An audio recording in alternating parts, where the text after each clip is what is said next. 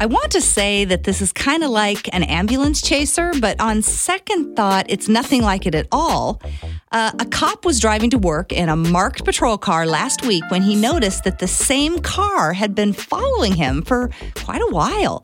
The car had the name Be Safe Driver Education painted on the sides.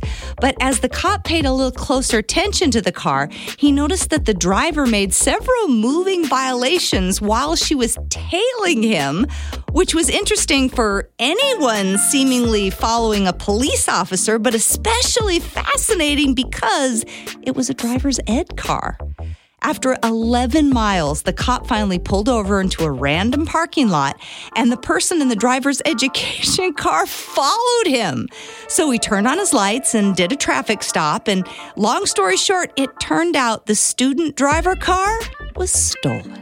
A woman named Christina King was behind the wheel, and when he asked her why she was following a police officer, particularly when she was in a stolen car, Christina just mumbled something about just wanting to see where you were going. She went on to say she'd always wondered about what an off-duty cop did with their time, and that she knew other people shadowed cops, so he was just picking on her. I guess at least that was an attempt to make up something quick. I don't know.